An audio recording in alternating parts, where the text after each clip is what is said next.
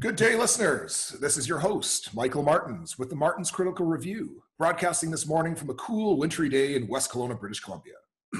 In today's episode, we examine the cataclysmic end to the last ice age and the multivariate global effects that followed this cosmic event. Joining us for today's episode is Dr. James Kennett, a now retired marine geologist and professor emeritus of earth science at the University of California, Santa Barbara. Dr. Kennett originally earned his PhD in geology from Victoria University in Wellington, New Zealand in 1965, and has been a prolific scientific researcher ever since. Dr. Kennett is considered a pioneer in developing the relatively new field of paleoceanography. He is credited with publishing over 500 peer-reviewed scientific papers and has authored or contributed to nearly 24 books. Over the last 50 years, Dr. Kennett has contributed towards our comprehensive understanding of major paleoenvironmental and biotic changes that shaped the Cenozoic era, its stratigraphic record, and the multitude of processes involved in this development. Dr. Kennett is also a co-founder of the Comet Research Group, a scientific organization dedicated to the examination of the Younger Dryas impact hypothesis and its multitude of global impacts, as well as providing evidence that such impacts are commonplace throughout Earth's history. Dr. Kennett, it's an honor and a pleasure to speak with you today. Thank you so much for your time and welcome to the show. Thank you for asking. Very good. So let's start off, perhaps, if you could share with the listeners how you became passionate and interested in geology in the first place, and then what led you to pursue paleoceanography. Well, that's a long story. I was in New Zealand, Wellington, and I grew up in a city with a museum and the government institutions for New Zealand, the scientific institutions, and so I was in a fortunate location. My parents owned a farm in the Nelson region, and so I was able to go and look at different environmental conditions when I was very young, and for some reason, I became very interested in natural history when I was about 10 or 11 years old. And then I started to notice rocks and fossils at the age of 11 or 12, and I just simply got interested in earth science. I don't know, it just happened, and I got encouragement from friends and my parents and relations. And then subsequently I started collections, biological and geological collections, and got to know the scientists at the government institutions and the museums and so forth, and they encouraged me. And I decided at the age of 12 to be a geologist. So I did that. And here I am. Fantastic. It's been a lifelong pursuit for you then, literally. Absolutely, yes. And I was part of the brain drain, the so-called brain drain in the 60s that came to the US because of the great opportunities to do global research, and I was very lucky very privileged because ocean drilling, the discovery of the oceans had really started going at that time, and I decided when I was at the university in Wellington that we virtually knew nothing about the oceans, and so I decided I'd want to go into marine geology, and worked at the Oceanographic Institute in Wellington before immigrating to the US. Did a postdoc at USC, University of Southern California, who was studying paleo records of the oceans, and I got to had the privilege of beginning this field we call paleoceanography, ancient oceanography, how the oceans have changed through time and the processes involved in producing those changes over long term, millions of years. So virtually nothing had been known about this, and we had to drill in the oceans to really get those records. And here I was, and so I was involved in ocean drilling for many years and drilled all over the oceans, many expeditions. Here I am. And is that where you cross paths with Dr. Summerhays? That's right. In fact, when I was at the Oceanographic Institute in Wellington, I was only there. We were waiting for visas. My wife and I were waiting to get visas to immigrate to the United States. I needed a temporary job, so the Oceanographic Institute temporarily hired me, and I ended up in the same office as Colin Summerhays for a few months while we were waiting to get on a ship to come to the US. And it Yes. on there. And so yeah. Fantastic. And then, later in your scientific career, you became a co-founder of the Comet Research Group. Can you give us some background on the formation of that group and its objectives and such? Well, yes, it's quite interesting, really. It's a really good example of science in action, and just fluky things that happen that get people interested, individuals interested who push a little harder in terms of trying to understand. This is going back now a little over a decade now, of course, and it really started with a student at the University of Michigan who was looking at artifacts, Clovis artifacts, these Paleo-Indian artifacts, and he found associated with these artifacts, or closely associated with spherules, high-temperature spherules. And just that simple recognition, he then reached out to a couple of people, Firestone and Alan West, and said, what could this mean? It looks like this could be an impact. And so they took it and started to analyze that site and numerous other ones. And in order to do that, they began to bring in a few key people to run these diverse analyses, so that the program grew, and we became convinced that we had very compelling evidence that there had been a cosmic impact at the onset of the Younger Dryas, the so-called Younger Dryas, which I'll mention in a minute what that is, but which we now date at 12,800 years ago. And so if we hadn't had that early pursuit, initially the small group of scientists, it's very likely that this discovery would still be waiting to be made, even 10 years later. So, because it is controversial, it explains a lot of enigmas, a lot of things that just don't add up in terms of other kinds of hypotheses, and certainly collectively. So as we got into this, we discovered that there was a strong integration between a lot of the problems. We could answer a lot of the problems coherently and intelligently, we believe, through this process of a major cosmic impact with Earth at 12.8 thousand years ago. So now, why was I involved in this with the small initial group? Well, the reason was that being a paleoceanographer, I initially, years before this, had done, quite a few years before this, I had done work in the Gulf of Mexico using the kinds of parameters we have to study ancient oceanographic shifts in that area, particularly that study. And I discovered this anomalous cooling event in the climate record that I was developing. I was then at Florida State University as a young professor, hence I started work in the Gulf of Mexico nearby. And I found there was this anomalous cooling that a few workers had already identified in the North Atlantic region, and which was called the Younger Dryas cooling, that had happened during the last interglacial or deglacial period, leading to our warm period that we live in now. And it seemed anomalous, this cooling. But the main point at that point was that I identified in the Gulf of Mexico this cooling.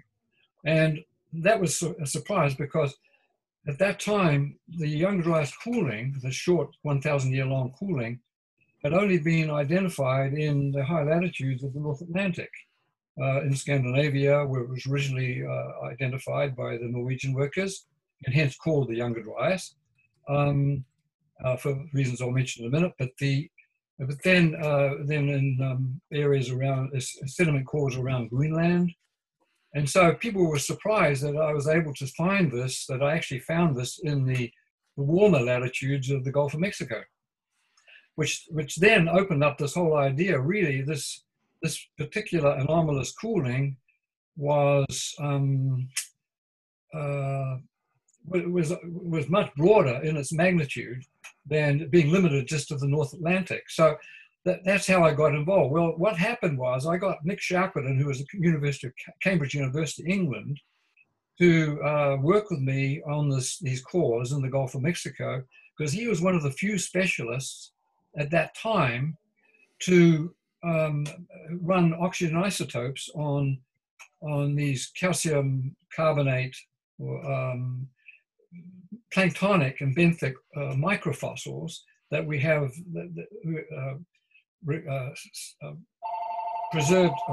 preserved in, excuse me. No worries. Let it run. Okay, sorry, I'll turn that off.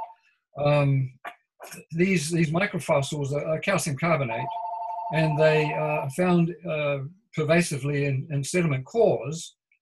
So I got them to run oxygen isotopes on these microfossils across this cooling event, the deglacial, including this Younger Dryas period. And there was a big surprise. We got a big surprise. So we found that the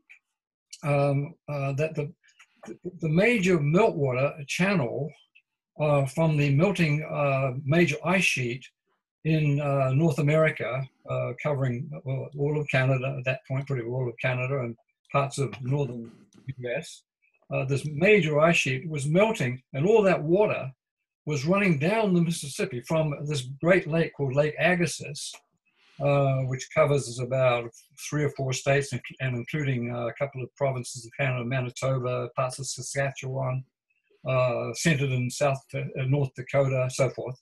Big lake. It's the biggest lake, the biggest lake or paleo lake known to humans anywhere at any time. This is a massive lake, Lake Agassiz, and this Lake Agassiz lake was built up because all this melting water ran into it from the melting ice sheet. But the water had to go somewhere, so it went out at that time down the Mississippi River into the Gulf of Mexico. It didn't go east into the Atlantic or north into the Arctic, because those then were blocked by the ice sheet itself. So the channels were then south, and we discovered that all this water was flushing into the Gulf and lowering the salinity, the surface salinity of the Gulf of Mexico. Became quite fresh, the surface waters, and being fresh, it floats, so it's right at the surface. And these bugs that we were measuring picked this signal up. But further than that, we then discovered that there was a sudden decrease of the flow of this fresh water into the Gulf of Mexico via this great Mississippi River then. And that, guess where it was? It was at the onset of this Younger Dryas period, dated at 12.8 thousand years ago. So what we discovered then was that this was what we call a plumbing shift. There was a continental plumbing shift of all this water that was being produced by the melting ice sheet from the Gulf of Mexico. And we believe then mostly out into the eastern, into the western North Atlantic, through the Gulf of St. Lawrence, the St. Lawrence River Gulf of St. Lawrence, out there. So that was the big plumbing shift. So that's how I got interested in the Younger Dryas. So even at that early stage, I knew that there had been a major, that this was a major event when you get such a plumbing shift. And we don't know of any other times when you had such a plumbing shift before or after. It would seem to be unique. We didn't see it anywhere else in the paleoceanographic record. And so that's how I got into the Younger Dryas. Right from the beginning, it was anomalous, a neat explanation.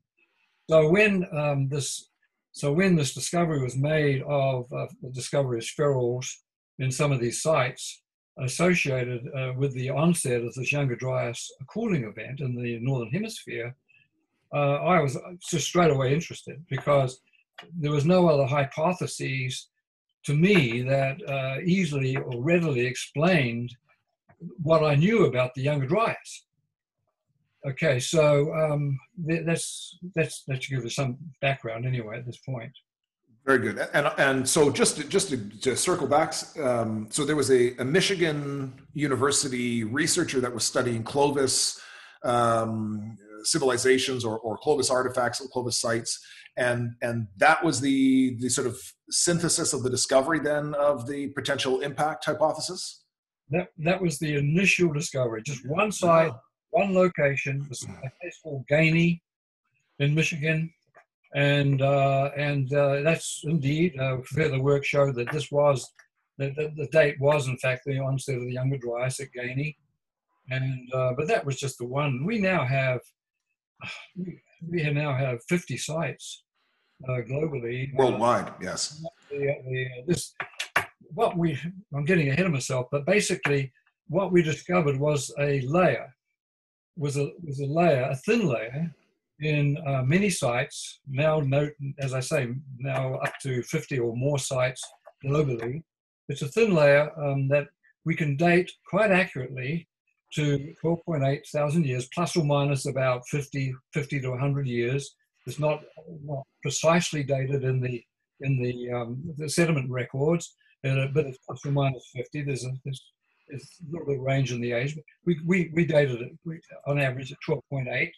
Plus or minus, but the date has been the date later was confirmed for the Younger Dryas through the dating of the Greenland ice sheet core, Greenland ice sheet cores. Now, why can you date Greenland ice sheet cores at high resolution? Well, it's because as the Greenland ice is accumulating, it accumulates year by year and leaves annual varves, just like varves and tree rings in a sense, but this is an ice. And so what they've done, both the American groups and the European groups on these Greenland ice cores, is to date the sequence by counting these annual varves. And it seems remarkable, but so the chronology in Greenland is even better than we have in marine core, in cores. And sequences that we have on land, because it's almost annual. So yes, the onset of the Younger Dryas in Greenland is also dated at 12.8 1,000 years ago, and so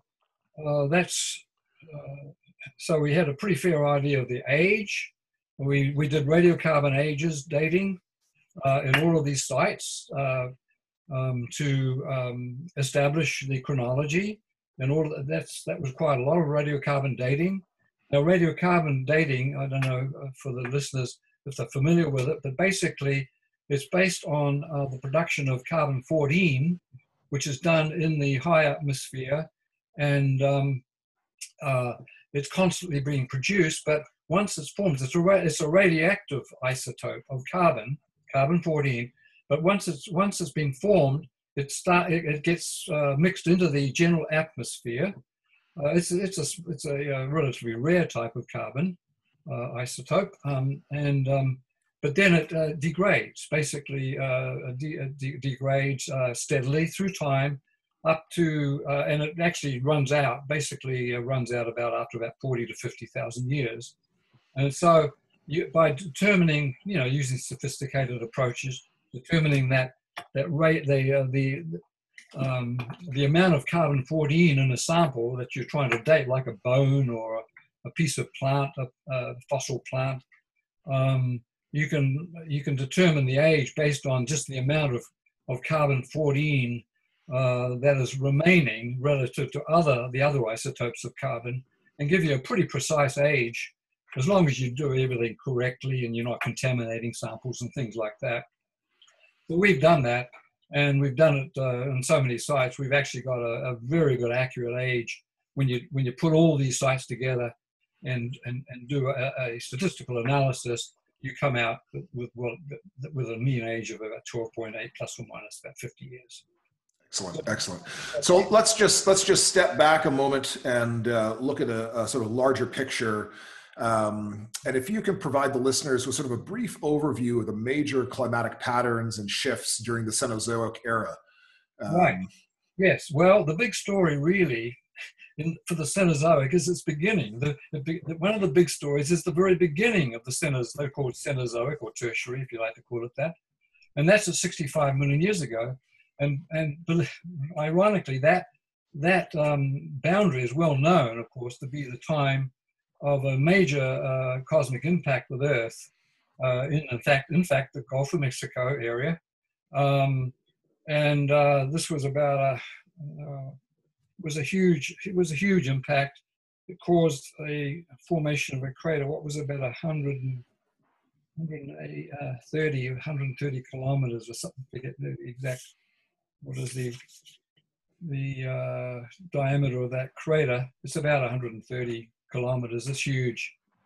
That's now, of course, been discovered and studied. But that, of course, is well known to have knocked off, caused the extinction of pretty well all the large animals of Earth, then all the dinosaurs, the related other reptiles, big reptiles, the marine reptiles, the flying reptiles, the pterosaurs, all these kinds of well-known big animals.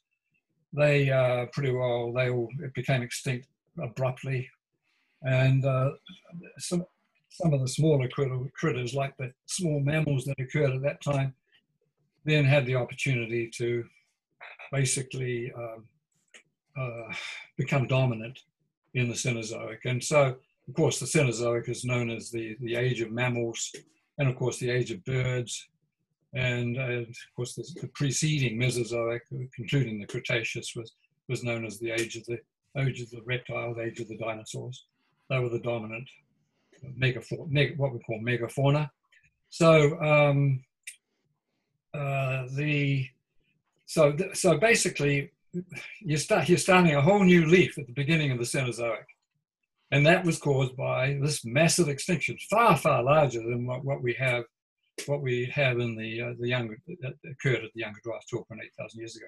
So, and the consequence was far more severe, of course.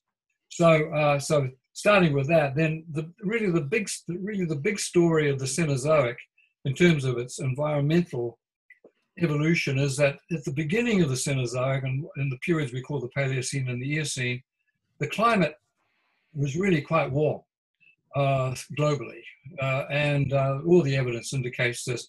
And if you look at the Antarctic at that time and the Arctic, the high latitudes, they were really almost subtropical. They were temperate to cool subtropical in temperatures. There were extensive plant assemblages, probably low-grade forests living in Antarctica. There was virtually no ice accumulation in the high latitudes. It was there was no essentially no major ice accumulations on Earth through those first tens of millions of years in the Cenozoic. But that changed at about 34 million years ago, when at the end of the Eocene, beginning of the Oligocene, when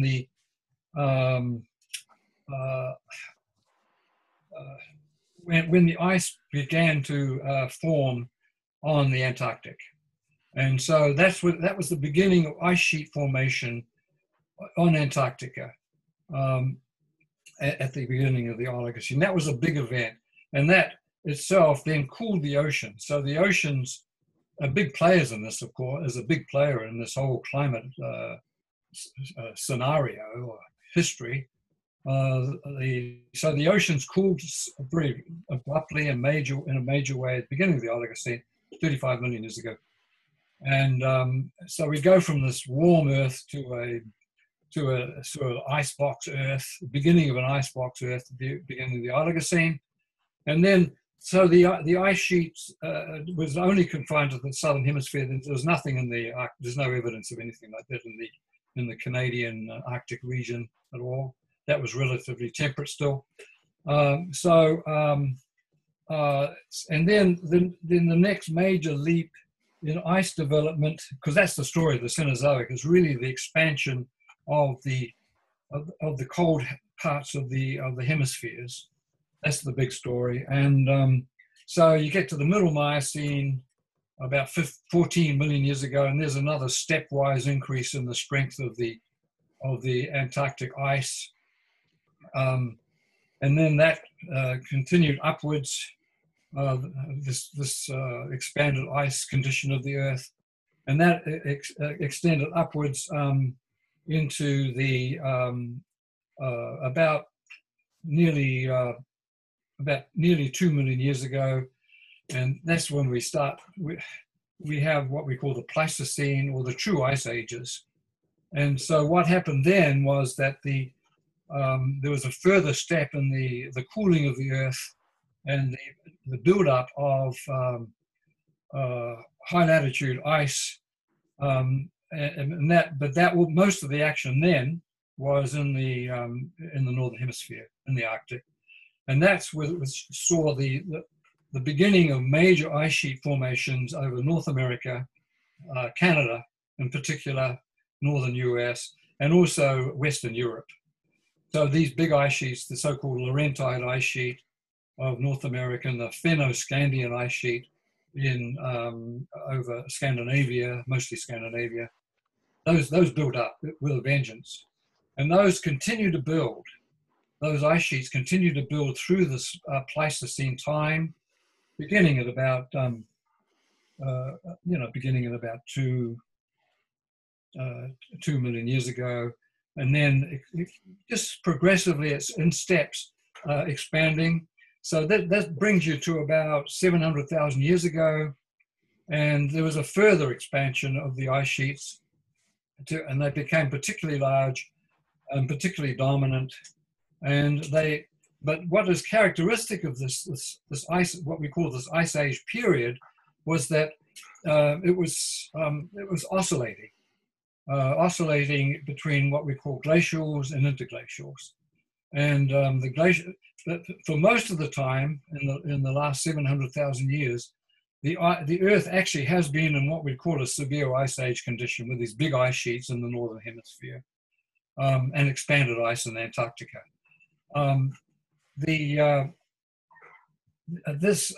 But these oscillate on periodicities, major periodicities, about every 100,000 years. So every 100,000 years, you throw in an interglacial.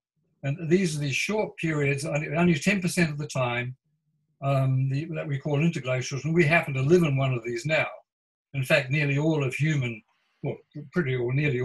civilization and development have occurred in this interglacial period over the last 7,000 years or whatever it is. I mean, much of our civilization is developed, human civilization.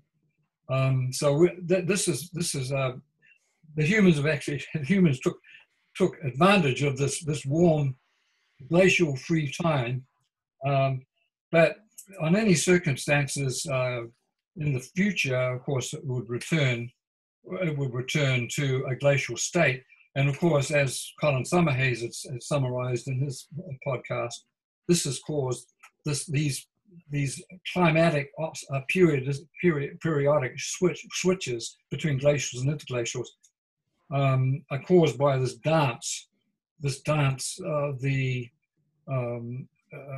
Earth around the sun, and of the changing angles of the Earth in relation to the sun, and the changing distances with the Earth and the sun.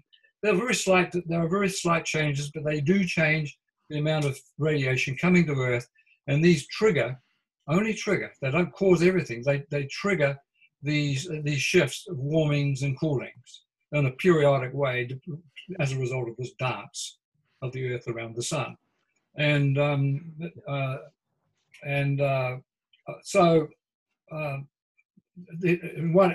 most of the work that in making these shifts cause large-scale changes in the global environment are done by feedback mechanisms on Earth.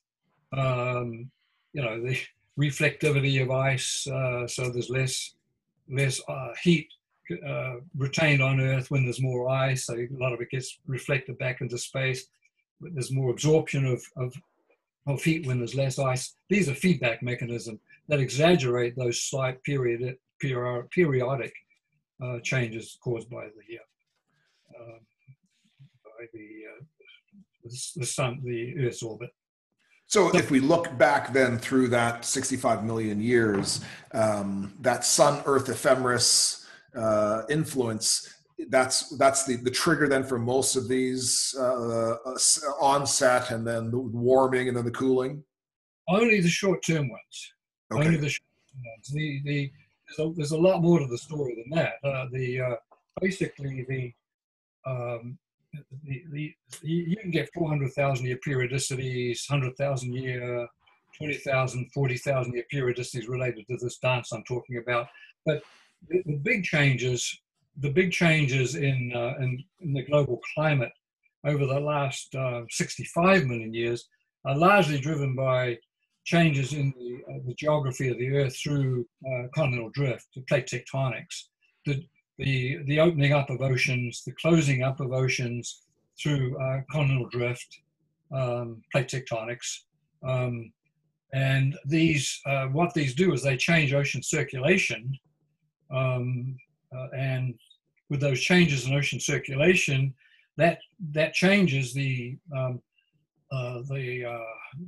efficiency of moving heat from the low latitude areas and the tropics to the high latitude areas.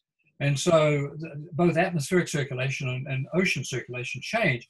And so as that changes, the heat distribution changes on Earth. So you can build up ice sheets or you can melt ice sheets depending on that circulation. And one of the great stories, of course, of the Cenozoic was the movement of the southern hemisphere continents, namely particularly Australia, but also Africa and so forth, moving these continents away from Antarctica. As they moved away from Antarctica, this formed the Southern Ocean surrounding the Antarctic. And so, in a sense, the Antarctic climate system became its own self. And so with that circulation shift, this cooled, basically thermally isolated Antarctica from these warm currents that could potentially transfer heat towards the Antarctic and keep it warm. Those were cut off, and so Antarctica cooled down. You see what and that's why we had this decoupling between the northern and southern hemisphere, that even though the ice was growing in Antarctica, we had a much different climate up north. Yeah, with the continental drift, the Antarctica became particularly prone to the development of ice sheets earlier than what happened in the northern hemisphere. That occurred later. Now, of course, I haven't mentioned that those changes in ocean circulation, including the circulation that occurs in the deep ocean and the intermediate waters of the ocean. We're talking about most of the water on Earth is deep in the ocean, and what happens there has a big effect on the global climate. Well, that ocean circulation changed, and it had added the dimension towards the Cenozoic glacial development. The oceans basically cooled down, and a lot of the story about global climate is really what happens in the oceans. Yes, yes. The ocean, as you know, is the dominant part of Earth. Absolutely. So am I correct then in classifying the Younger Dryas climate episode as a major anomalous event within the Cenozoic era in terms of its timing, magnitude, and duration? It's in terms of its climate, the magnitude of its climate change, not so. There are these kinds of episodes that occur through time that aren't necessarily related to impacts. But what is particularly anomalous about the Younger Dryas were the consequences, the environmental consequences of the event. And namely, there was just enormous numbers of extinctions of large animals at the onset of the Younger Dryas 12.8 thousand years ago. This is incredibly anomalous. When you think about the last 65 million years, it's not as such magnitude as what happened at the Cretaceous Tertiary boundary, of course, but there's nothing. This is very, very anomalous that so many animals that lived in so many environments and deserts and high altitudes and plains and grasslands and forests, that all these animals, or most of these animals, and certainly in the Americas and parts of Europe, just suddenly went extinct. And that's very, very anomalous. In terms of the climate, what is anomalous about the climate and the oceanographic changes, and it is anomalous, but not so much as anomalous as the extinctions of animals, but is the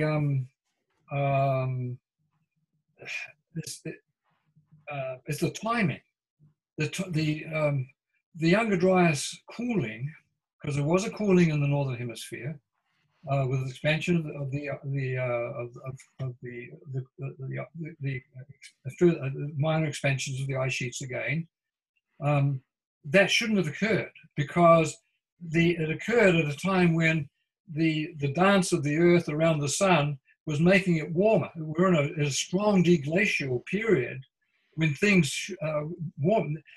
There shouldn't have been a cooling episode when the driving forces for climate were towards warming, and yet we have this. So that was always an anomalous characteristic of the Younger Dryas. And when you look at the previous deglacial intervals, like every previous for 700,000 years, the previous seven previous deglacial intervals that lead to this warming like we enjoy in the Holocene, our present day climate, there's nothing in those, there's no evidence of such a perturbation in any of those deglacial episodes. It's confined to the very last one, remarkably, which is the one that where humans were, getting going on Earth. And of course, that is why the earlier hypothesis, which actually I believed at that, some years ago, was that because of the coincidence of human occupation and development, that it was sort of it was easy to suggest, sort of in a superficial way, that humans had knocked off all these animals because it coincided with the the human activity. And there's no evidence any significant evidence in support of that, but that was one of the early going concerns, that what knocked off all these animals was humans. Well, not so, but so those researchers clearly never tried to wrestle an elk or a moose or a mastodon with a wooden spear and a stone tip. I mean, I don't think that's a plausible hypothesis. It's an interesting concept, right? What you just said, and because the humans, and it's interesting that the archaeologists are steadily pushing back the time at which humans have actually occupied North America. It's been pushed back pretty solidly now to about 14 or 15,000 years now. And in fact, there's evidence suggesting that it could be back 18,000 years that humans were actually here on North America. So this is in the works, of course, but I wouldn't be surprised if the humans have been here since 18,000 years ago, perhaps not earlier than that, because then you're getting really into this ice age, the solid ice age.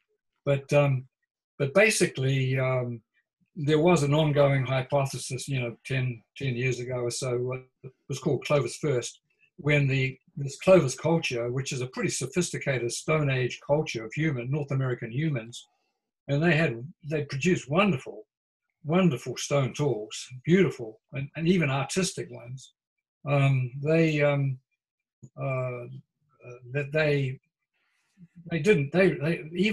with that sophistication, their evidence suggests they'd only been here in North America, that particular culture, for about 300 years, and then they were suddenly gone. The Clovis culture. I'm not saying all the people disappeared, but the Clovis culture suddenly disappeared. Guess where? Right at 12.8 thousand years ago, at the onset of the Younger Dryas. At the very same time, as the extinction of many of these big animals. And so it just doesn't add up that these people could have even the Clovis Stone Age culture. I mean, the populations were just too small. Yeah, and the animal population's too large. Yes, the animal population is hard to estimate, but I mean, you had the great bison, for instance. The great bison, which became extinct at 12.8 thousand years ago, but that particular form of bison is enormous compared with the modern bison, which is really quite wimpish compared with the great bison. That great bison would have occurred in huge numbers, like the modern bison. It would have occurred in huge numbers. And some of these other animals, like the camels, they would have occurred in large numbers. The horses would have been very abundant in their herds in parts of North America. And so we're dealing with probably more than maybe 10, 20 million animals. I mean, big animals. And that would be a conservative estimate. That's only an estimate. You're dealing with tens of millions of animals with populations of humans that probably in the order of just tens of thousands, and scattered around. But it's interesting to think that the Clovis culture did leave a stronger footprint with their tools than the previous cultures, which is kind of interesting, suggesting that the previous cultures, the pre-Clovis cultures, were pretty small and limited. And the question is why? Why didn't they take off? It may be that they, these people had to deal with these large animals, and they were on the menu as well. They were on the menu as well, and this is speculation, of course. But their fingerprint is much lower when they were living with these animals. But the Clovis culture was more sophisticated, and actually their tools were better. And basically, maybe that's an answer to why they actually expanded for 300 years before the culture disappeared. Sure. Now, with the Younger Dryas, the onset of that, what was the timing there? The timing of the Younger Dryas onset. I mean, we were going into this warming trend, and then there's this sudden cooling period. What was the duration of that change from the warming trend to the sudden cooling? Oh, okay. Well, about 1 year. Can you take that? Is that fast? Yes. The Greenland ice cores could provide that kind of resolution. We can't provide that kind of resolution with the stratigraphic resolution with the sites that we have dealt with, the multiple sites. We knew it's obviously very abrupt, but the Greenland ice sheet, it's basically it was the cooling was immediate, and it was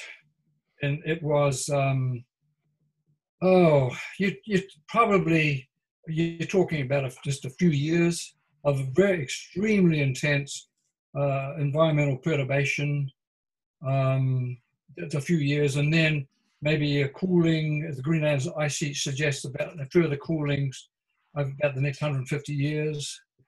And then, so the Younger Dryas, as recorded in the Greenland ice sheet, which is one of the best records, shows that the coolest period of the Younger Dryas is the very beginning. The very beginning, 150 years, and then it started to basically warm up a little bit, but it lasted 1100 years. So what had happened? The perturbation caused feedbacks in the ocean system, and so forth. That retained that system, that climate, that anomalous climate system for 1100 years, which is quite a long time before it bounced back into what we call the warm Holocene, which we live in now. So that was the time required for the Earth's climatic systems to recover from that event. And so we haven't touched on it yet. So what was the cause of this, the onset of the Younger Dryas? Well, if they hadn't, we're talking about this cosmic impact. It was the trigger, the ultimate trigger was this cosmic impact with Earth. We have an abundance of data occurred in this layer we trace around, and I can talk about the Greenland ice sheet, what's occurred, the evidence that is in there. It's a remarkable record. Yes, the ultimate cause was the cosmic impact. If the cosmic impact had not occurred, if there had been no cosmic impact of this magnitude with Earth, the Earth would have continued to warm through this driven warming period that should have been the case into what we have now, and so the so-called interglacial would be about 3,000 years longer than what we have. Our present interglacial began at the end of the Younger Dryas at about 11 point, what was it, 11.6 thousand years ago, 11,600 years ago. That's the beginning of the Holocene.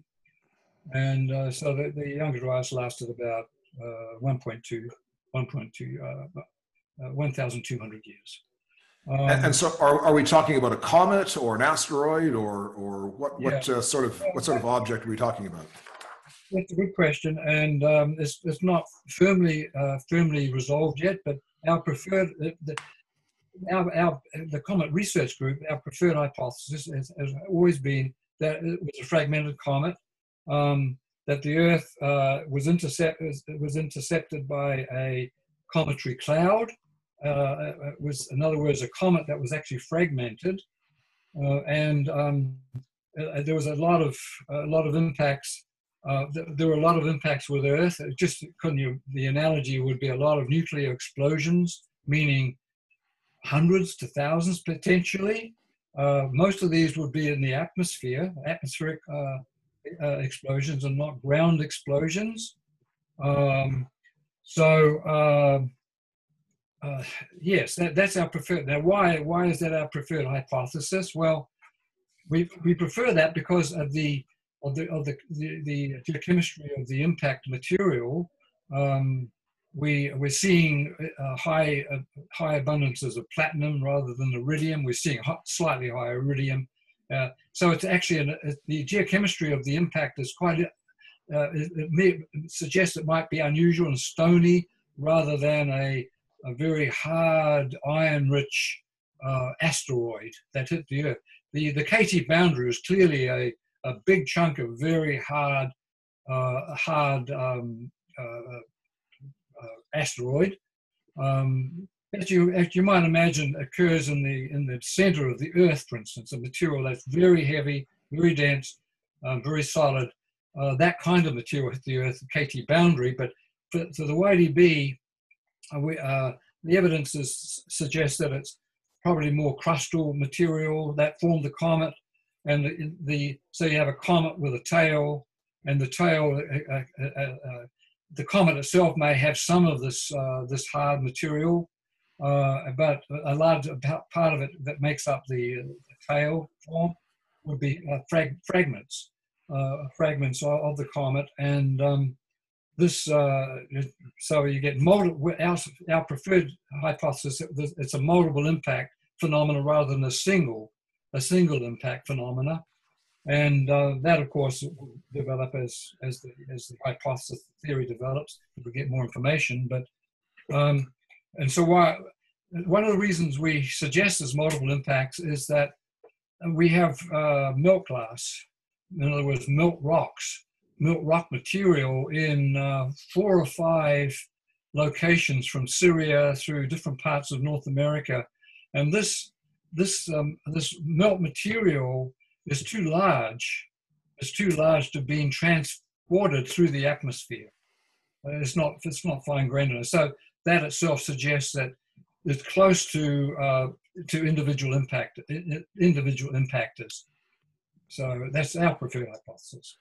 And it's not crucial, but it's a preferred hypothesis. The other thing I should mention is that while we're on this, is that there has been a discovery of a major crater. It's called the Hiawatha crater in which is it sits below the ice sheet of northern Greenland, near the edge of the northern Greenland ice sheet. It's under the ice about a kilometer. And this was discovered about 3 years ago and written up with great excitement. Of course, we're very interested in that because the evidence suggests that it is a Pleistocene age, or even young Pleistocene age. But there's been no direct, as yet, there's been no direct age dating of that crater because it's sitting beneath the ice sheet. They've done seismic activity. They've done seismic analysis of the crater area, meaning that they send sound waves down from aircraft, and they can build up a map of reflective layers within the ice, and so they can trace these layers away from the crater. They can actually see the crater and in quite great detail based on the seismic analysis. They can define its characteristics, which is quite remarkable, high resolution, without actually seeing the crater. They can actually determine quite a lot about it. And the overall evidence is that it's really quite young, but the authors were reluctant to come out and say that it potentially was formed at the onset of the Younger Dryas.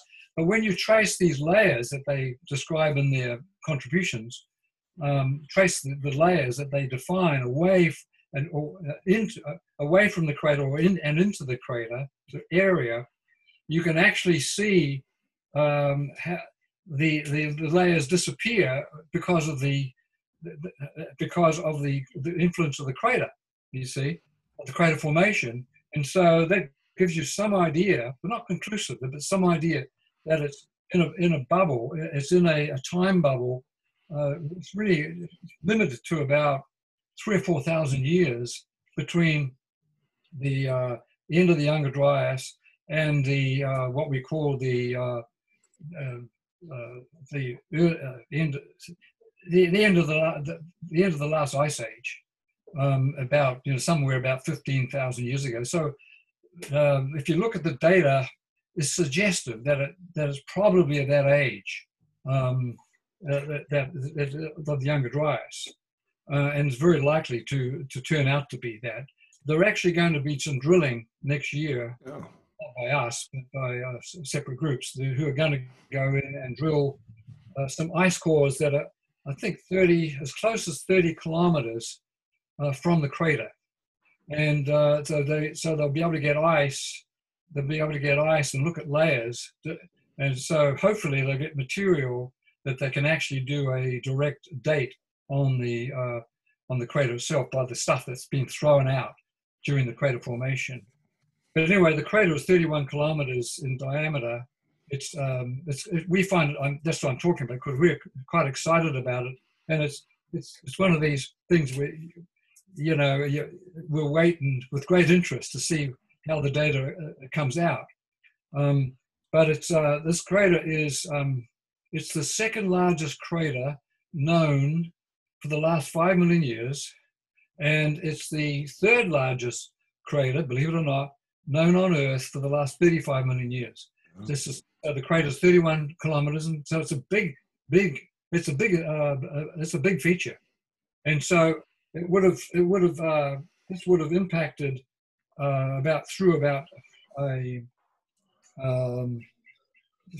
probably estimated about 2 kilometers of ice at that time. And so the volumes of material that would have been produced, of the volumes of water that would have been just formed, it would have gone into the atmosphere, were enormous. And this would have had just all this water going into the atmosphere would have had itself strong environmental consequences to the global atmosphere. And I would imagine that wouldn't be, there would be a mixture of mud and water, and that it would be kind of a soup that would be ejected from the crater. Some soup, but most of the material would be the ice itself, and not the base of the ice, the rock at the base of the ice. Right. Okay. Anyway, we'll follow that in great detail, but with great interest. I mean, in the future. But it's exciting, and it just shows that there's a lot about impact cratering that we just don't know. Because when you think about it, I mean, most of the Earth is ocean, and 70%, 75% of the Earth's surface is ocean, and these impactors will come in, and it'd be very hard to. It was hard enough to find this one in Greenland under the ice. So these events probably are just hard to find. And so what other evidence do we have in terms of impact proxies that support the hypothesis? well, a lot. At this stage, there's a large amount of a large number of proxies. There's, I don't know if you can see it, but here there's 20. I made a list here of 20 proxies. Oh, wow. 20 proxies, and all of these have been published in multiple papers. With the impact group and other independent workers have published large numbers of papers on this now, on this whole hypothesis. And there have been many specialists who are experts in running certain analyses, requiring real sophistication of knowledge. But some of the larger ones, some of the more important ones that we use for identifying the impact layer include high temperature spherules. These can be magnetic iron type spherules, or they can be spherules made of that are silica rich high temperature glassy spherules. There's milk glass, actual milk glass. We actually have milk in Abu Huraira in Syria. We have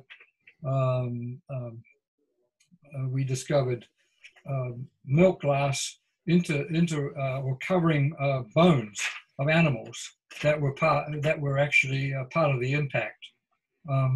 So you can see high temperature glassy materials associated with bones. That's unusual. We got it at that site. There's nanodiamonds. Nanodiamonds were a very valuable proxy in some of our earlier work. And nanodiamonds are formed as a result of high pressure and high temperature resulting from asteroids. It's very hard to form nanodiamonds except having very extremely high pressure of impact and high temperatures also potentially. Nanodiamonds are very they're very small, and you have to use extremely demanding analytical approaches to concentrate them if they're there. And so we found in the YDB layer that there were concentrations of nanodiamonds. They're about, to give you an idea of the size of nanodiamonds, you get about, you take take a single coronavirus, and that would that would equal about the diameter of about three nanodiamonds. So you get 3 nanodiamonds per single coronavirus. To give so we're talking like 10 nano meters, something in that nature? That's right. Yeah, 10 to 20. Yeah. So tiny. And we identified these, and they're very valuable in helping us find the YDB, and also understand that the YDB layer, the black layer, so-called black layer. The black layer is instantly black because you don't see the black layer everywhere, but it's quite common to see the layer as a dark layer surrounded by lighter sediments, and that dark layer is a result of accumulation of charcoal, soot, and also unburned organic vegetation. So you get a darker color to the so-called the black layer. You can trace this. Let's just follow up a little bit more detail on that black mat layer. So we have a combination of potentially soot and that would be from the burning of grasslands and forests, I imagine? Yes. Oh, yes. And there's evidence for that. you don't see fires everywhere in the dark. We have so many sites now, and there's a lot of variation.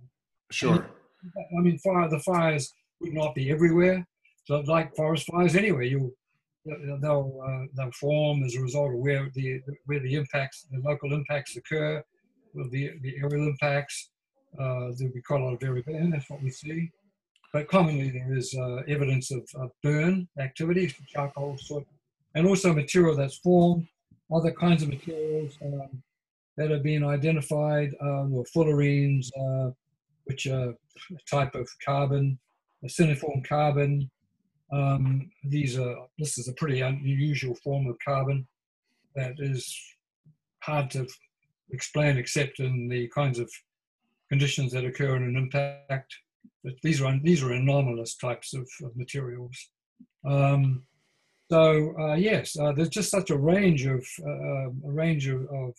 proxies that have now been discovered. One of the very strong discoveries in support of the YDB impact theory was the discovery of platinum in the Greenland ice sheet. And I should mention that because it was done independently by a group at Harvard, and they actually, under the suggestion by Wally Broca, who was one of the great earth scientists of the last century, he was a friend of mine, but he really couldn't get his mind around the onset of the Younger Dryas being caused by a cosmic impact, and we had discussions. He just simply didn't like it. But no particular reason. It just wasn't in his. It wasn't as a concept.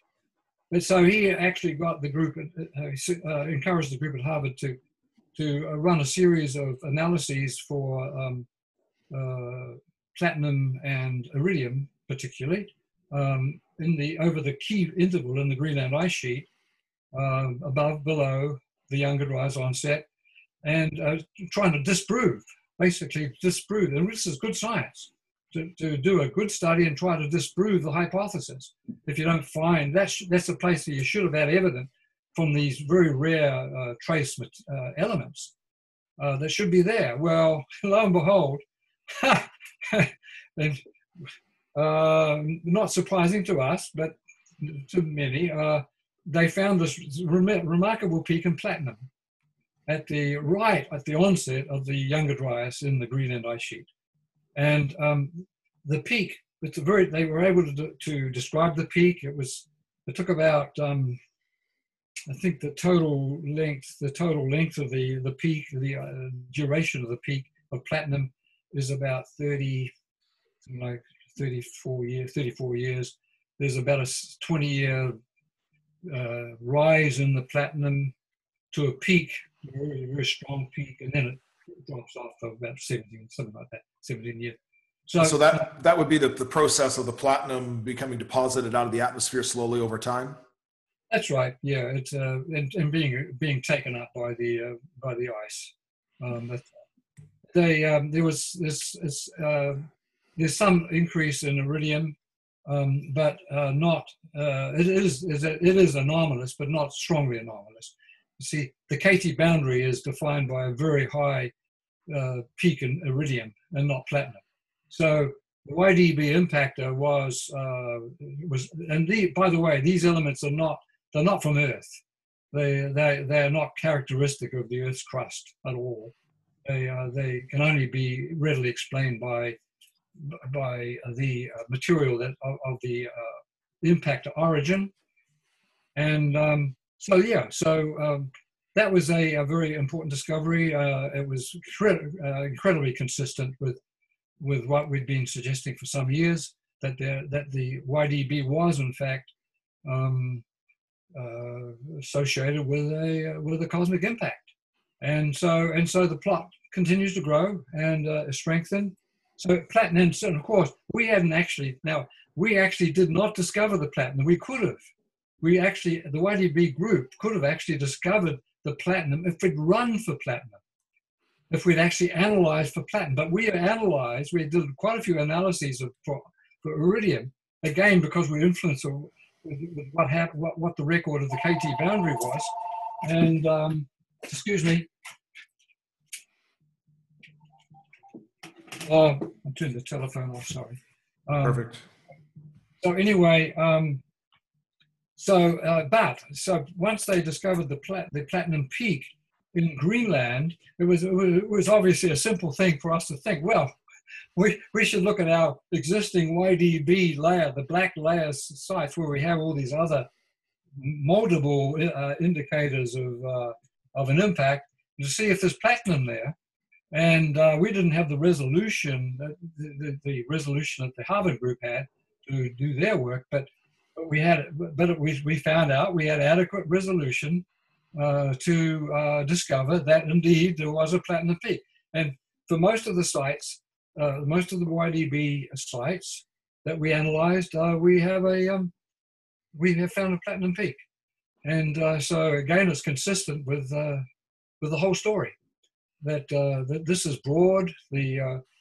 Probably most of this material, this incredibly small fine-grained material, is widely distributed in the atmosphere, and so you have a global distribution of this material, and it's deposited in these sequences throughout the world. Right. And, anyway, yeah. So I'm not sure if you need more on the proxies, but. No, that's great. Now, what I did want to do is just sort of focus in on that the black mat layer and expand upon the conversation we were having earlier, which is that we see a very strong Clovis signature before this black mat layer, and then almost with a very abrupt passage of time, this stops. And what I wanted to look at is, what were the consequences climatically for these people that were there. I mean, there's many traditions across the world actually have a story of a flaming serpent or something flying through the sky, and then it was raining mud and there was darkness, and there's sort of these myths that have moved forward through time. So this must have been a very cataclysmic and there must have been a tremendous amount of upheaval. Can you share with the listeners what your thoughts are on what some of those early people bore witness to? Well, there are myths. Yes, there are myths that have been written up. The YDB impact group have really not got into mythology purposely, but others have, and that's fine. And they probably have some basics. But so I don't really get into the mythology. But I'm not surprised that there is a mythology, and that probably will develop in the future. What our challenge is to keep testing scientifically to test this theory, the hypothesis, and I'm calling it a theory. The theory meaning that the implications of this impact are pretty horrendous to what happened afterwards with humans and with animals and with the climate and so forth. And so that keeps us pretty occupied. But it's interesting, but the archaeologists see that in Europe, the archaeologists had long discovered that there was a major perturbation in the archaeological record of these Stone Age people at the beginning of the Younger Dryas, and they were very surprised. This has been expressed to me personally, that they were surprised why there was such resistance amongst some archaeologists in North America to this idea when the European archaeologists had long discovered that the cave. See, there were great cave paintings. The equivalent human populations there were these great cave painters, beautiful cave paintings. And they had shown that the cave painters that persisted up until guess when, the beginning of the Younger Dryas, and then the cave painting stopped. There's a dark period in the Younger Dryas when there was little evidence of human culture or creativity, and they knew this. It was done quite independently and earlier than anything we had done. It was similar actually to the discoveries actually by some of the North American archaeologists, where they before our work had been done, they had already identified that the termination of this sophisticated Clovis culture and their quite beautiful tools was at the onset of the Younger Dryas. They'd already done that work, but they couldn't explain it. So why the Clovis culture had suddenly disappeared. So, but anyway, so where does this?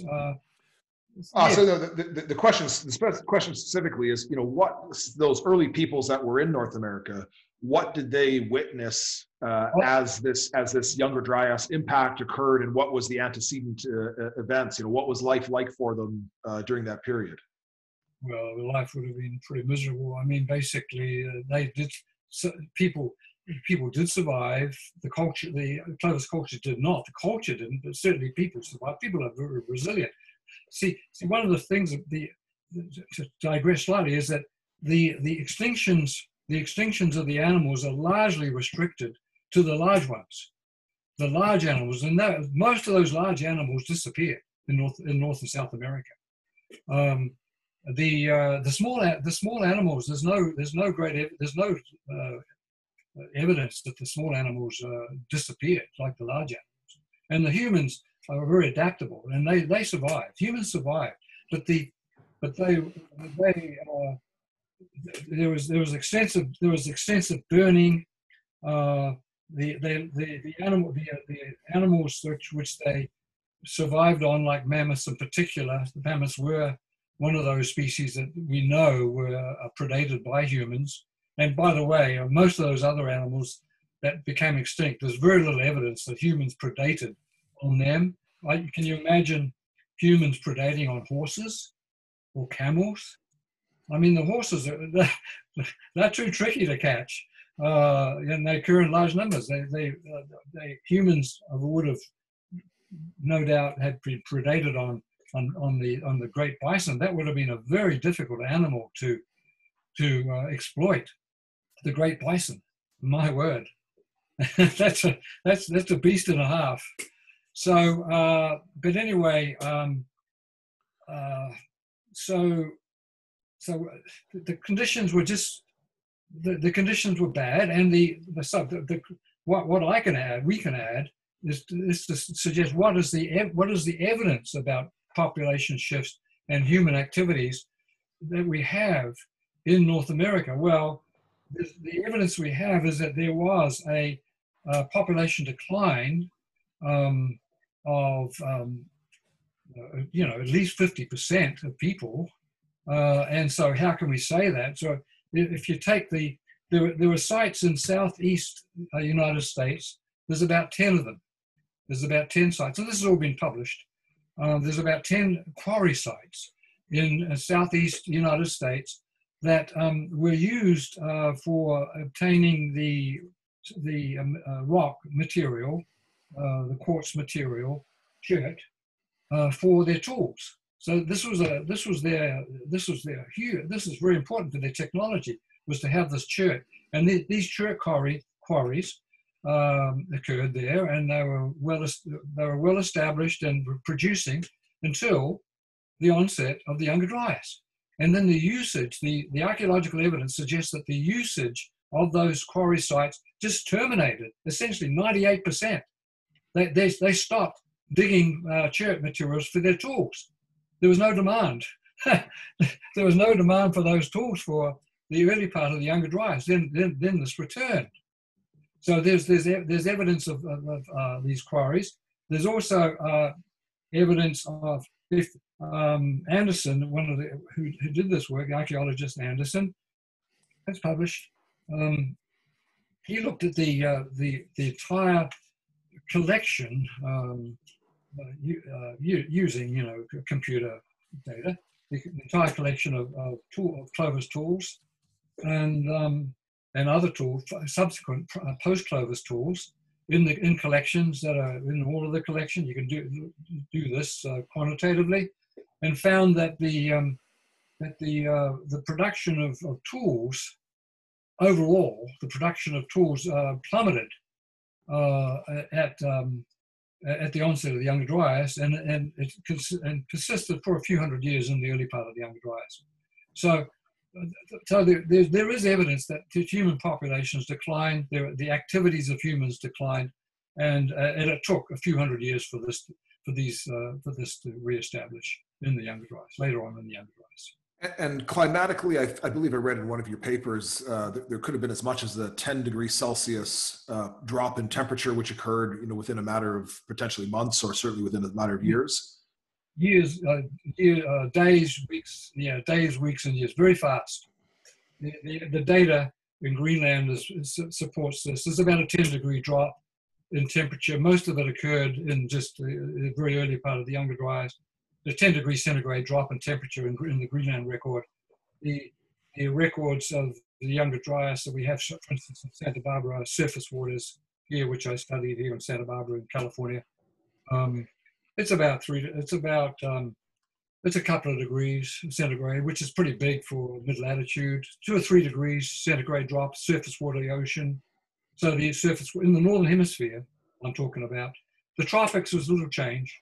There's virtually no change in temperature in the tropics, but that's characteristic of all these cool intervals. You get larger temperature shifts at the high latitudes, and these taper off as you move towards the tropic.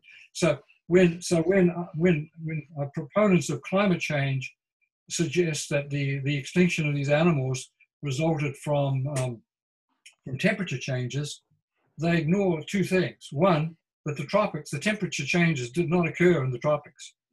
Okay, so the climate didn't change a heck of a lot in the tropical regions. The tropical regions shifted, yes, those zones shifted into the southern hemisphere, which I'll talk about in a minute. But there's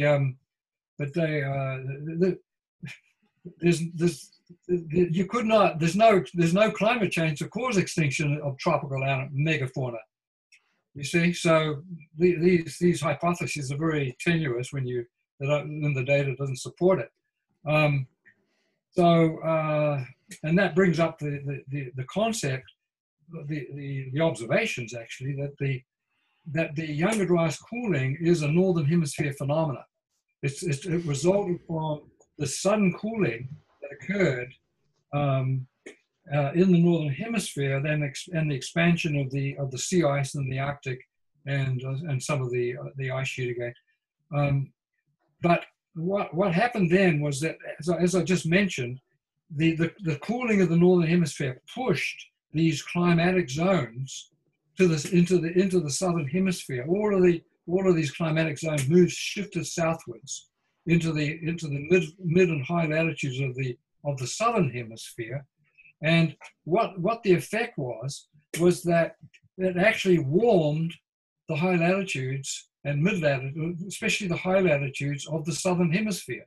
So the Younger Dryas, the Younger Dryas is marked by cooling in the high latitudes of the northern hemisphere and warming, believe it or not, in the high latitudes of the southern hemisphere, including the Antarctic continent. So this is called the climatic seesaw. It's quite common in other climatic episodes that have nothing to do with impact. It's quite a common phenomenon. So it's the climatic seesaw, where warming, cooling, and between the two polar spheres, and because what happens in terms of the ocean surrounding these high latitude glacial regions, the Arctic and the Antarctic, that the processes of deep water formation are strongly linked to the climate of the continent at that time, and that can actually, I'm trying to make it simple here, but basically that either warms or cools the waters that are filling up the deep ocean, because that's the source of most of the deep and intermediate waters of the ocean actually come from these high latitude regions. So much of the temperature of the world's oceans is controlled by what's happening in the polar region. So when the Antarctic warms, the deep sea warms. You see, right. And that of course has a big effect on the temperature of the oceans. Has a big effect on the the abundance of carbon dioxide in the atmosphere. And so that's a greenhouse gas. So the increases and decreases of carbon dioxide are linked to oceanic temperatures, and hence our feedbacks into the global climate. Right, and that relationship is as the oceans warm, they release CO2, and as they cool, they're pulling CO2 in. Is that correct? Exactly right. So that's what happened. For instance, when the ice ages when these big glaciers started to form in Antarctica and subsequently in the Arctic, as these areas became cooler and cooler, the oceans became cooler, and the CO2 was there was more CO2 that could be accumulated in all this water in the oceans, and that drew down the CO2 from the atmosphere, and as a feedback enhanced the cooling of the Earth. And so that's the big story of the Cenozoic. And so the relative changes in the greenhouse gases, particularly CO2, but also methane, that plays a role, is a big feedback mechanism in the history of climate of the Earth. Interesting. And with those ocean currents, I mean, obviously the Gulf Stream in the Atlantic, North Atlantic, was inhibited by that pulse of fresh water that came in. And so that the warming would have been focused and circulated southward and warmed those oceans until that process restarted. Yes, I really should say something about that plumbing. I started talking about the plumbing shift earlier in this discussion. I should just, you raise that issue, and I should actually just talk about the plumbing shift and the effect it had, the continental plumbing shift, and the effect it had on ocean circulation. So now we have some pretty good evidence of where the plumbing shifts occurred around the great ice sheets in the northern hemisphere. That's the northern hemisphere, the North American one and the European one. Well, initially I thought that the fresh water went out through the Gulf of St. Lawrence into the North Atlantic at sort of middle high latitudes there, through Nova Scotia, British Columbia, Nova Scotia, Newfoundland. But the evidence, the really good evidence by some of my colleagues, like Lloyd Kergren, have shown that there was Jim Teller. They have shown that there was a very large conduit of water, of fresh water, that flowed out into the Arctic through the Mackenzie river system, and that. So you had a flow out from through the Gulf of St. Lawrence, and also the Europeans have also identified a major flood from the Baltic ice lake. Before the Younger Dryas, before the onset of the Younger Dryas catastrophe, there was a Baltic ice lake equivalent to Lake Agassiz in North America. This Baltic ice lake was dammed up by the ice sheet, by the Fennoscandian, the Scandinavian ice sheet. So you get all this water that accumulated as the Baltic ice lake. Well, at the onset of the Younger Dryas, that dam burst for the first time in the deglacial.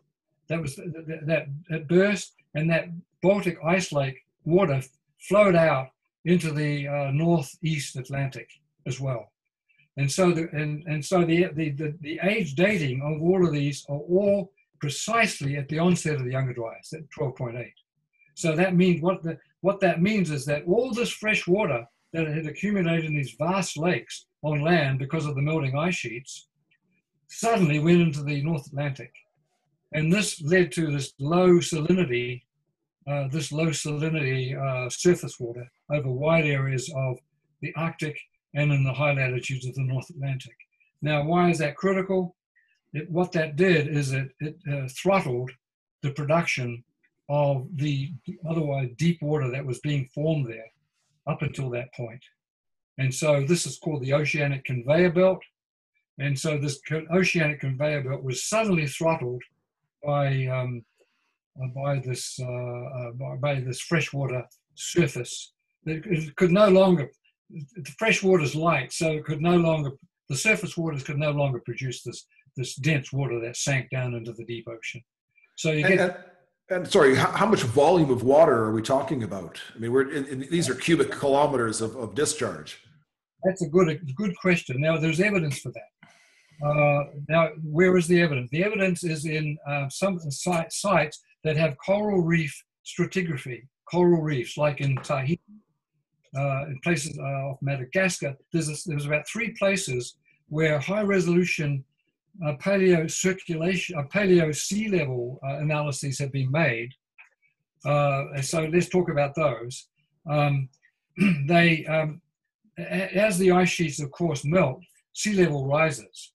And so they are able to do, by looking at these coral reefs and determining there are certain corals that live at certain very specific water depths. And as those corals change, they can analyze the composition of those corals and determine what the sea level rise has been. Yes, it was. And so, to make it simple there, and so what they find in these locations is a very short, sharp rise in sea level that occurs at 12.8 at the onset of the Younger Dryas. And the estimates based on their curves is about 3 to 4 meters of sea level rise. So that's all done independently, but all this has been published independently by 3 groups, and it looks like they're based on that work that the amount of water that was going into the oceans from the melt of the draining of these big lakes, and also some melting of the surrounding ice sheet because of the impact, raised sea level about 3 to 4 meters in about 100 years. So can you imagine a 3 to 4 meter sea level rise in 100 years? That's pretty dramatic. And do we have a calculation of the volume of water that represents? I can't give you that. There probably is. Yeah, I think I've seen something somewhere like 2,000 cubic kilometers of discharge. It's comparable. It's comparable with the amount of volume that one could estimate from these lakes. Yeah. That's significant, obviously. And so then, how long do you think the recovery took in North America after this impact event? I mean, we obviously see these widespread floods, wildfires, dramatically different climatic conditions. What was the recovery time like? That's a good question. There's one very good study that's been done on the paleovegetation in different parts of North America. And what happened at the onset of the Younger Dryas was much of the regular forests were spruce forests before the Younger Dryas, spruce. But right at the onset of the Younger Dryas, these disaster species became dominant. This is based on pollen analysis, studying pollen records in these sites. For about 300 years, 300 or 400 years at the most, I think, from my memory, the vegetation suddenly shifted at the onset of the Younger Dryas to plant assemblages that were dominated by populus or poplar, populus, and also things like thistle, plants like thistle. These are popular. Popular is one of these plants that that is sort of it's an opportunistic plant, and that dominated the vegetation at the onset of the Younger Dryas over broad areas of North America. So in that case, it was in the order of a few hundred years in the early part of the Younger Dryas. The early part of the Younger Dryas was the most severe. You're talking, probably 200 or 300 years, and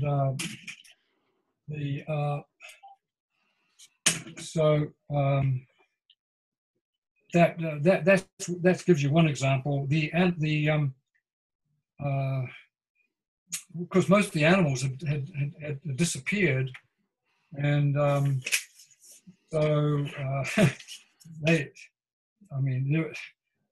there was some migration of some species of animal, some genera of animals into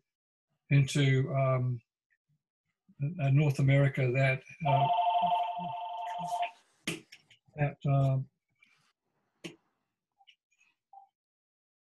were probably excluded. Sorry about the phone. Were excluded because of the competition from the existing. They're persistent. Sorry about that. Yeah, no worries. So on that subject of the animal extinction and so forth, you had mentioned that the horse is a bit of again another anomaly within this period, because I guess in North America, since the Eocene era, which is 55 million years ago, the horse was a fairly predominant species, right, and essentially disappeared from the North American continent until its reintroduction by the Spanish some 500 years ago. Yes. That's correct. I did to introduce that topic. It was Charles Darwin. Charles Darwin was really the first to raise questions about the phenomena of the megafauna in North America when he was in Patagonia, Argentina, on the Beagle. He was the first to find great ground sloths in South America, and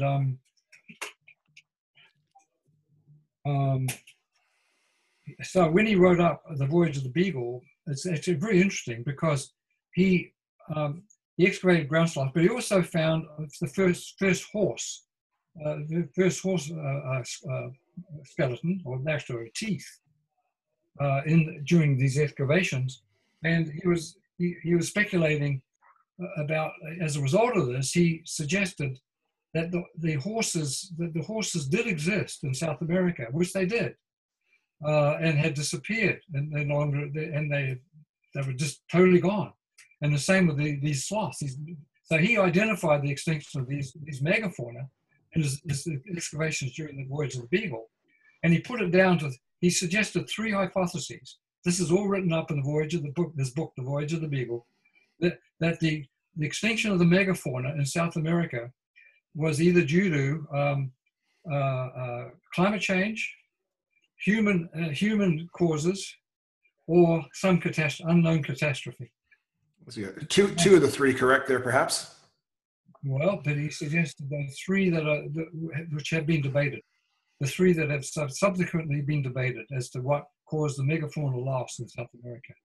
And I'm not sure if I've already mentioned, there were 50 genera of megafauna that disappeared in South America, and 38 genera of megafauna that became extinct in North America. And of course, there's a lot more species, because some of those genera have multiple species. I don't know how many species, but it's bigger than those numbers. And of course, the total population numbers are just enormous. And in terms of the mechanisms that caused the extinction of South America, which is the evidence suggests that it's at or close to, again, the onset of the Younger Dryas. Some of our work in southern Chile supports that. Was that it was it's hard to argue that it's caused by climate when large areas of South America warmed as a result of the onset of the Younger Dryas, as the northern hemisphere, the same interval, cooled. So you're getting, again, the climatic seesaw. It just makes no sense to argue that climate had any role at all in causing the extinction of these South American animals, which occurred in these climatic regimes. So, unless that warming led to drought. Well, there's no evidence. There's no significant evidence that there was any major drought. Okay. But anyway, as we well know, the changes in climate, including drought, tend to be more regional, and it's hard to argue that broad-scale extinctions, like all over South America, could be caused by such a phenomenon. Very interesting. So what are our future risks based on the periodicity of these past cataclysmic events, Dr. Kennett? Are we free and clear, or is this a prescient danger? Well, that's a good question. when you look at the kind of impact, oh, by the way, the Tunguska in 1908, the Tunguska impact in Siberia gives some idea about this. That at least shows that impacts of that magnitude are pretty small. Can occur historically during human time, 1908. That, by the way, that if the trajectory of the Tunguska impact, and it looks like it was only an aerial impact, it didn't actually hit the ground. That's what the data suggests, at least for this time. If there'd been a slight angle difference and a very slight change in the timing because of the rotation of the Earth, it could have hit London. If you just with slight changes, that could have hit the city of London in 1908, and it would have totally wiped out the city of London. That one asteroid would have wiped out the whole city. So that shows. And how large was that that body? Just a few meters. That's small. It's not very large. And then how large was the sort of the blast field where it knocked the trees down? And quite extensive. Right. Quite extensive. The tundra, the taiga forests, relatively high latitude. Large areas were devastated burnt and knocked down. Yeah. So that again, the analogy there, if it had struck London, we would have seen, I guess, a similar to an airburst nuclear weapon, where that shock wave literally just flattens everything within its within that core space. Exactly. That's right. And so again, based on Tunguska, which has happened, within a reasonable, within the last century, let's say, are we likely to potentially see some more of these? Well, that's argued by others and not me. Most of it's modeling, but basically the numbers that are debated are something like one every 200 years, or one every two. The numbers that are argued between are about once every 200 years to once every 1,000 years. But there's certainly, it's more of a reality than an improbability that the Earth will see more of these impact events. Yes, that's what I think. That's debated also. The old idea of that the was based on very rare major crater forming events. As far as we're concerned, is outdated. You have to look at the smaller aerial explosions like Tunguska and the risks that they pose. That's much more realistic. Those are more likely to be more common and certainly a threat.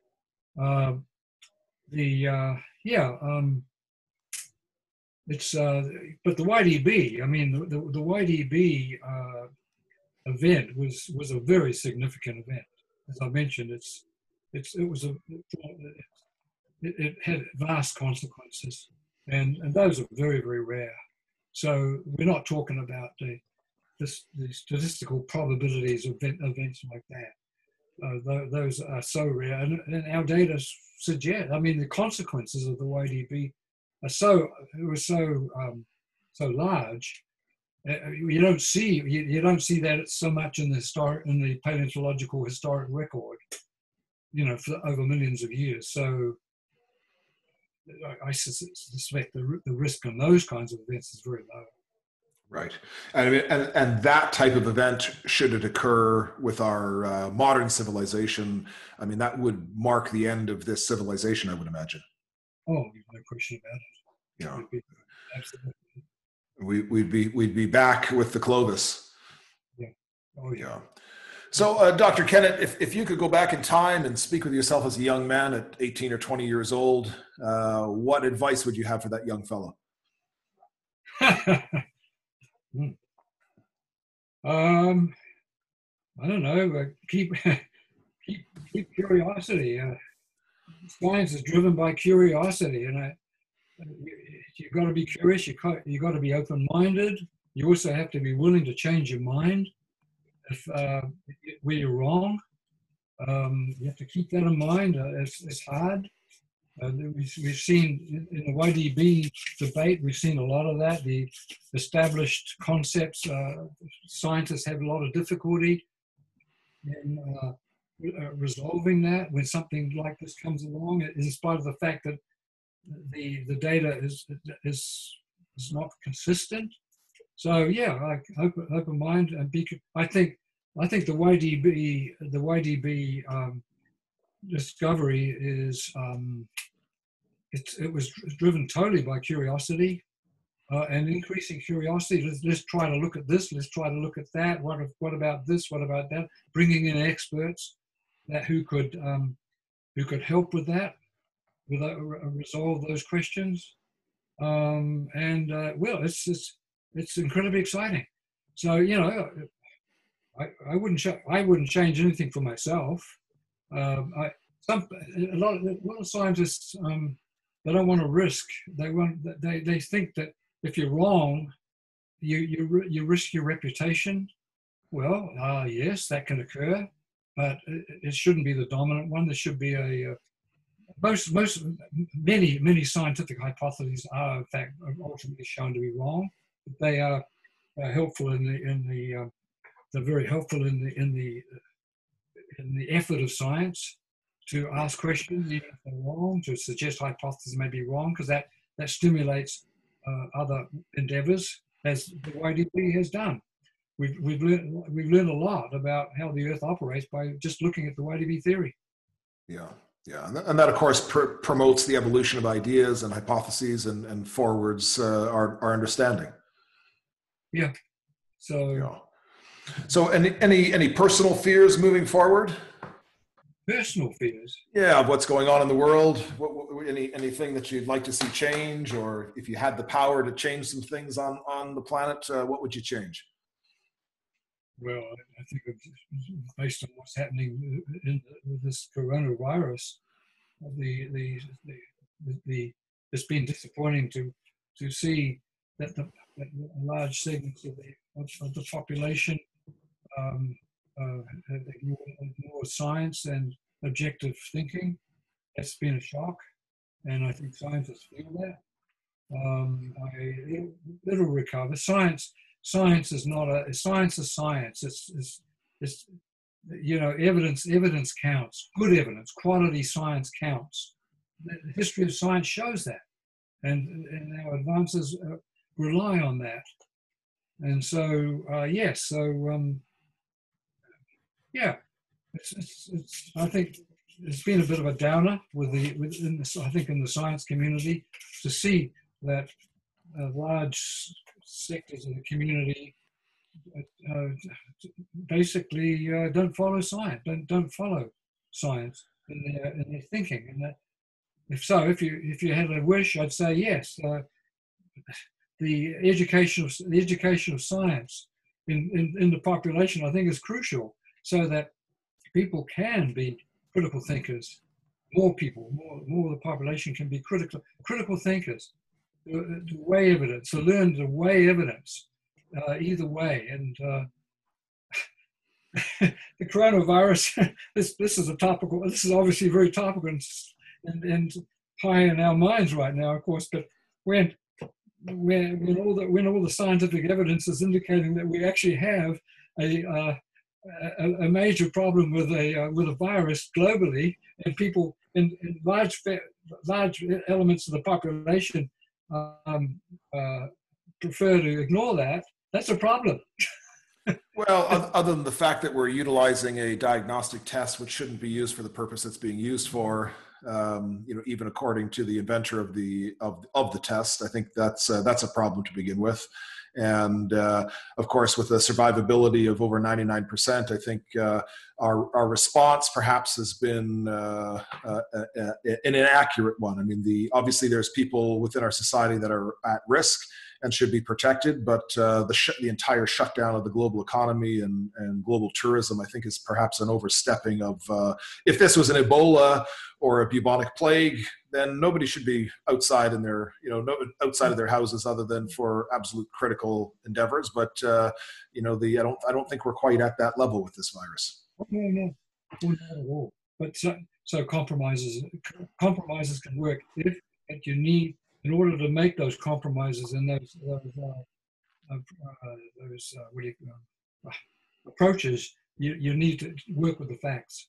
Yeah, absolutely. Yeah, and I think what you said there, the ability to be a critical thinker and weigh the evidence and not just listen to a talking head on television, to be able to have that scientific background to distill through some of the data and the information and come up with a reasonable decision on your own. So you asked that question, what's high in my mind, and that's it right now. Yeah. as are most people, Dr. Kennett, I'm sure. So where can listeners learn more about you and your work? Where should I direct them? Well, there are, there's, what is it? There's lots of publications that are, what's the name of the server where all these publications are listed. You can go, sorry, I can't remember the name of it.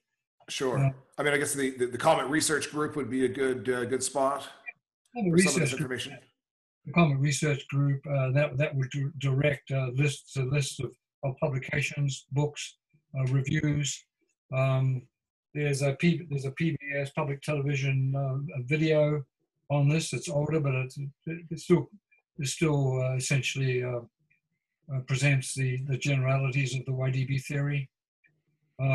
There's a lot of material around on it by a lot of individuals. I think we've counted up to 150 serious contributions. Okay, excellent. Well, sir, it's been an absolutely fascinating discussion. Thank you for your time and your knowledge today. It's been great. It's a fascinating subject for myself, and I know a lot of other people are very interested in this. I'm pleased to do it. I hope that we weren't able to cover a lot of material. There's so much in this, but I think it gives a flavor anyway. That's right. Yeah, perhaps we'll get some feedback from the listeners, and maybe there's we'll delve deeper into some of the details in response to some of the listeners' requests on a future episode. Yeah. Okay, Michael. Excellent. Well, thank you so much, Dr. Kennett, for your time today. It was a pleasure to chat with you and to meet you, and you enjoy your day, and we'll be in touch. Wonderfully. Thank you. Thank you, sir. Have a great day. Same to you. Bye-bye. Cheers. Bye-bye.